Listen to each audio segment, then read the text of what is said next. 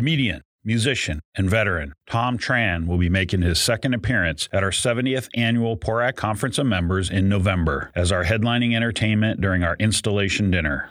Tran, who did a 12-month tour in Iraq, turned to music and comedy as a way to express himself after the hardships he had endured during his time in the military. Hear his story on this latest episode of On the Job with PORAC. You're listening to On the Job with PORAC, hosted by PORAC President Brian Marvel and Vice President Damon Kurtz.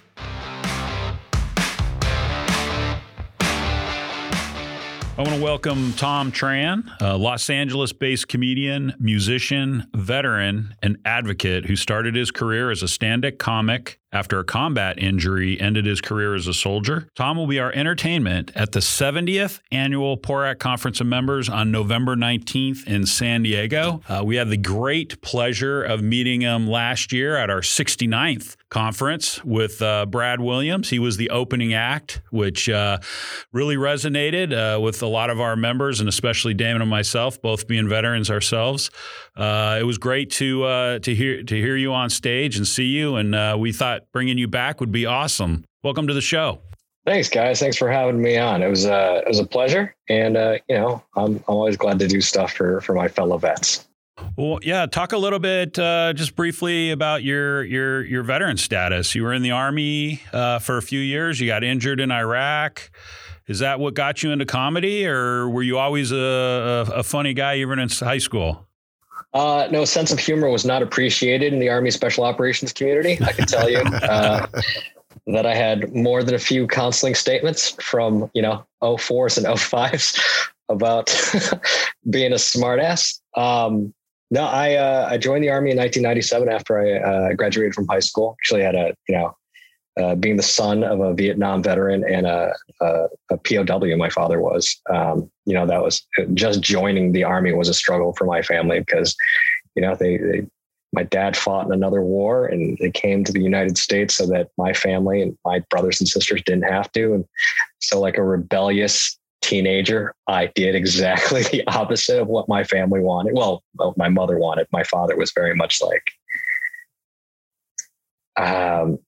do whatever you want to do, man. That was kind of my dad's thing my whole life.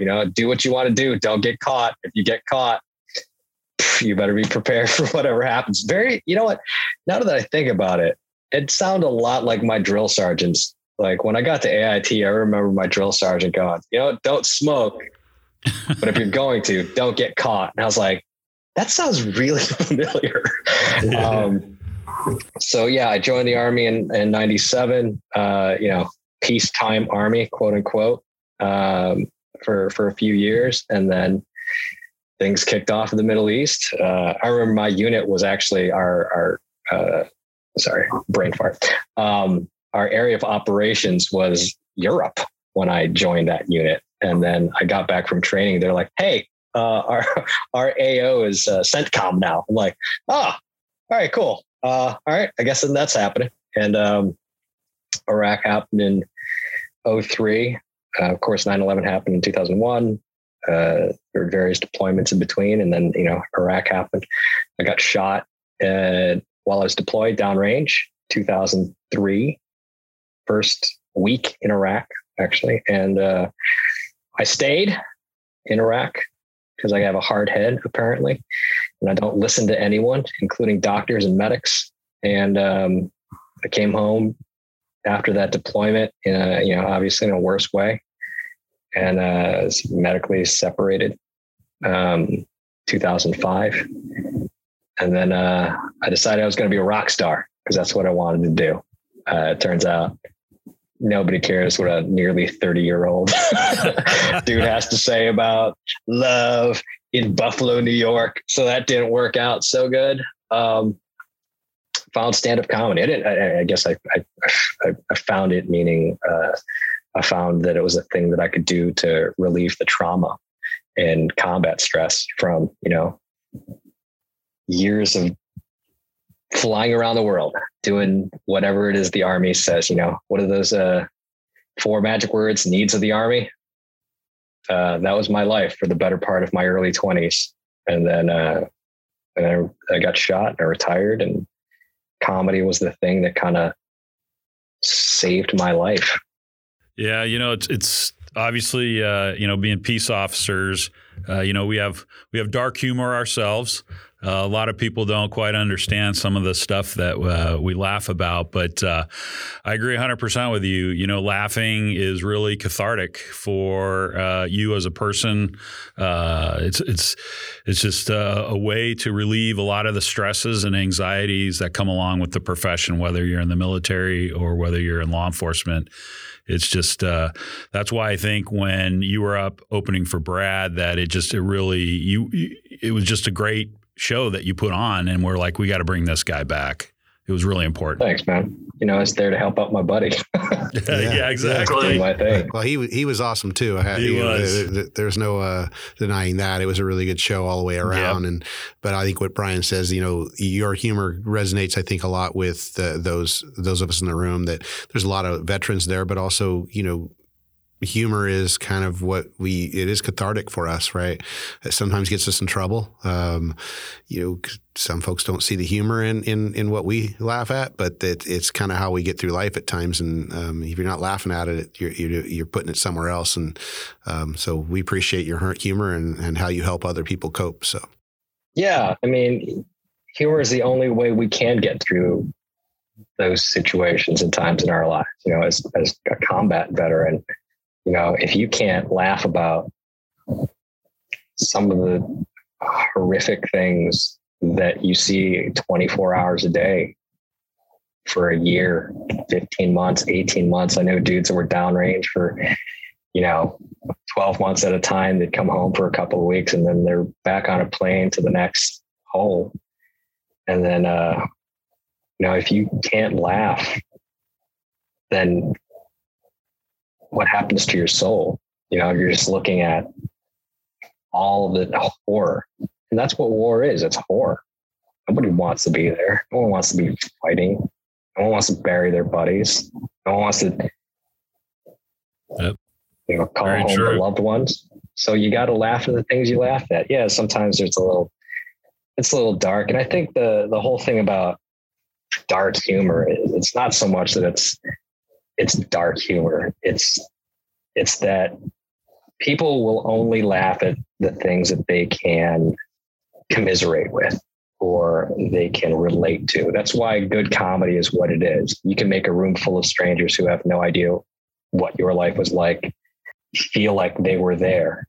I can make a room full of peace officers or just randos in Hollywood laugh about my deployment or life after the Army, because it's about being relatable.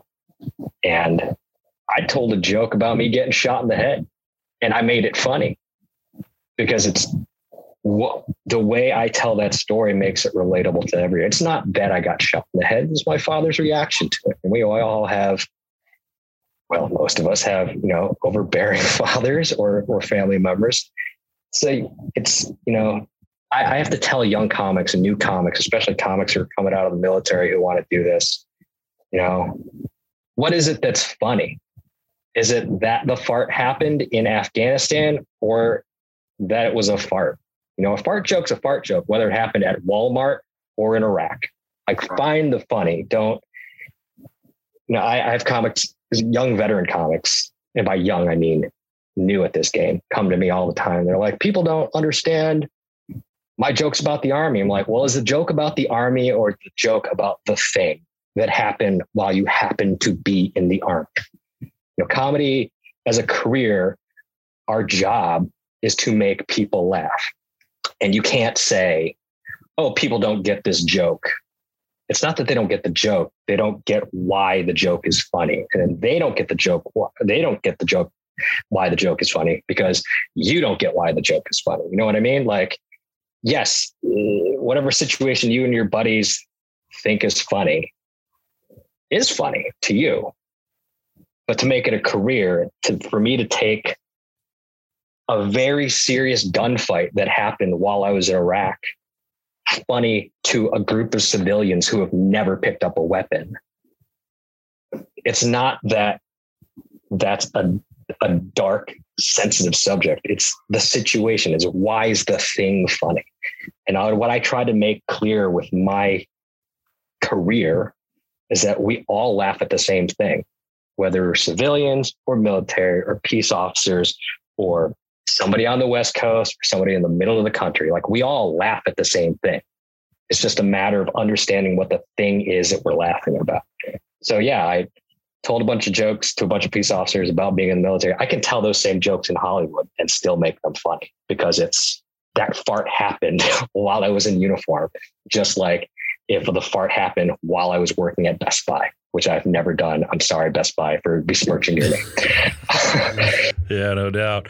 So after, your time in the service, your injury, you recover, is that when you decided to really focus on obviously your heavy metal career didn't pan out, but your comedy piece of it, is that really what inspired you to maybe work with other comics and start doing the advocacy work for the veterans groups that you're a part of? Yeah. I mean, I was a non-commissioned officer. I was an NCO, and my job was to take care of soldiers. I mean, it's in the NCO creed, the completion of my mission and the welfare of my soldiers is uppermost in my mind. It's like, the NCOs are the backbone of the military. So. Well, yeah, they are. And my job was as an NCO was to take care of soldiers. And when I realized that comedy was healing me a little bit, I realized that it could heal other soldiers. I'm not the only Joe that came back from that deployment or any deployment a little messed up. And when I sit and I watch my friends be funny, that's the best way to get over the crap of my day or the crap of my 20s or the crap of whatever it is I'm going through. That's why people go see stand-up comedy. Like, I don't get people to go out to see stand-up comedy to be pissed off about stand-up comedy. Don't go. That's not what it's there for. It's there to make you laugh and to make you feel better and to make you forget for a moment whatever it is you're dealing with. So when I realized comedy was doing that for me, more so than any VA doctors or any pills or drugs or medications that they were giving me or any of the booze that I was drinking. I've been sober for a while now because comedy is the thing that healed me. So yeah, when I realized that, I was like, if I can do this for other Joes, then I can still be an NCO. Even if I'm not wearing the uniform anymore, I can still do my job as a non-commissioned officer. Absolutely.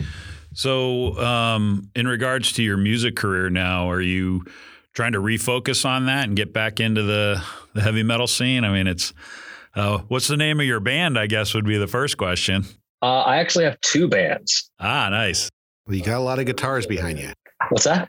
I see a lot of guitars behind you. So. Oh, that's only a few of my guitars. Yeah. If you could see, I mean, there's a whole stack right there that's in cases. I have what's called GAS.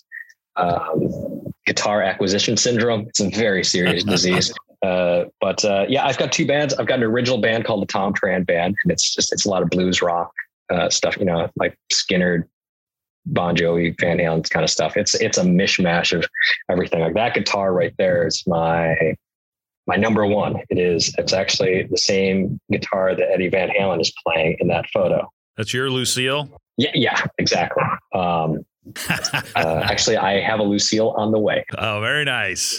Gibson just released a BB King Lucille, and I was like, I got to get one. And I don't have kids, so there you go. So that's the band I play. I just when I write stuff on my own. But I started a new band called the Bridge Crew, and Crew spelled CRUE, like Motley Crue. It is a Star Trek themed heavy metal rock band. Oh my That's gosh. Awesome. I got to listen to this. Yeah, we wear Starfleet uniforms. And actually, I just had custom guitar picks made. So the Bridge Crew. Awesome. We just released a couple of music videos. I'm working on another music video. I'm actually going to record the song, and then we're going to work on another music video shortly. But we just released one called Neutral Zone, which is a parody of Danger Zone from the Top Gun movie. And the lyrics are based on, this is how nerdy I am. And I'm shocked that I still have women in my life. But I wrote the song based on The Next Generation season 3, episode 11. Very specific. Wow. Yeah, that episode is about a Romulan defector who takes the Enterprise into the Romulan neutral zone. And that's what the song is based on. Like, if you listen to the lyrics of the song and then watch the music or watch the TV episode, you're like, holy crap, that's it. So that's how nerdy I get. Oh, God, I wish we were interviewing William Shatner again. We could talk about your band with him. Oh, Shatner. I met him once at a party. It was the weirdest conversation, but it's kind of the reason I own my house. Yeah, exactly. Well, hey, we're looking forward to you to come down to San Diego in November. Excited to see you again. And, like I said, I think you're going to just be awesome for our members. They're super excited that you're coming down and not too far away from where you live. That's a good thing, right? No. Yeah, I was just down there a couple of weeks ago hosting the GI Film Festival. So, yeah, looking forward to getting back down there. I mean, as an Army guy, I feel about as comfortable in San Diego as anyone can. But Comic-Con is down there. So that's right. Well, Brian and I are a couple squids, so we're pretty comfortable down in San Diego. Yeah. So. Yes. And you're probably comfortable at Comic-Con. Oh, very, very, very. So that's such a great environment down there. So on the veterans groups that you're supporting, is this like, how does this tour materialize? Is this something that you work closely with like the military branches specifically, or are you working through the USO? How does that work? So there's a department within the Pentagon called Armed Forces Entertainment. They are what people think the USO is. The USO is not government funded. It is a private organization. They're supported by donations, 100%. But what most people think is that is a government agency. They are not. Armed Forces Entertainment is the actual office that does the things that people think the USO does. The USO does them, just not officially for the Department of Defense. And it's a whole rigmarole. So I work with Armed Forces Entertainment. I'm actually a government contractor still. I've worked for the federal government since I was 18. I actually just got off the phone with military bank that I use, and the guy ended the phone call with, "Thank you for your 23 years of membership." And I'm like, Jesus Christ, it's been 23 years. I remember signing up when I was a private. I was like 18 years old.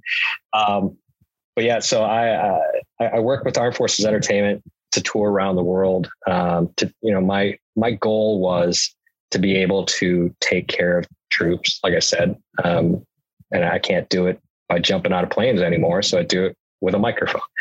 And when I created a group called the GIs of Comedy, we're all comedians. We're all veterans of the military. Some actually have a lieutenant colonel in the Air Force, a reserve lieutenant colonel who's still who's a stand-up comedian. We travel around the world performing in 26 or 27 countries at this point, in 43 states. And we performed bases and military personnel all over the world, on top of just, the random Memorial Day or Veterans Day show or something like that. So yeah, we've been doing that since 2012, I think was our official. No, 2011 was the first time we went on tour. I created the group in 2010 because I wanted to do something. I wanted, my mission needed to continue. I'm one of those Joes that was like, I'm real good at taking orders. You give me a mission, I will complete it with as much efficiency and lethality as you needed me to. But then I became a stand-up comedian. Like, I don't have a mission anymore. So my mission became entertaining troops stationed wherever they are. I used to say that, if there are 2 airmen in a shack in Greenland, I want to perform for them. And the Pentagon took me seriously. And the very first show I did was in Thule, Greenland, the North Pole, at the coldest time of year. So I need to be a little more careful with what I say to the Department of Defense, because they will take me literally. Yes. But we've been doing that since, 2011, 2019, we did like a big 30 base tour, and then, the world ended. We've just kind of been trying to get our footing underneath us ever since. Everybody's kind of had to do their own thing to keep ends meeting. And so we're still doing that. I work with a bunch of military charities that, when I do, we sell merchandise during our tour, and part of the proceeds go to those charities. A couple specifically that I've been working with worked with one of them for 10 years now. Donated about $40,000 to the Special Operations Warrior Foundation. Awesome work. Well, again, I want to thank you so much for taking the time out of your day to come on and talk to us a little bit. And also want to thank you for your service to our country. It's extremely important that we thank our veterans, and especially those who went downrange, and appreciate all of the sacrifices that they've made for us here back in the United States. So again, Tom, thank you so much for being on here, and I look forward to seeing you in November. Thanks, guys. That's all the time we have today on our latest episode of On the Job with PORAC. Visit PORAC.org to learn more about California's largest law enforcement organization, representing over 77,000 public safety members. Be sure to check out and share our monthly podcasts and past episodes on our website or wherever podcasts are available. Lastly, we'd like to close out by thanking our nation's law enforcement. We hope you stay safe and have a great day.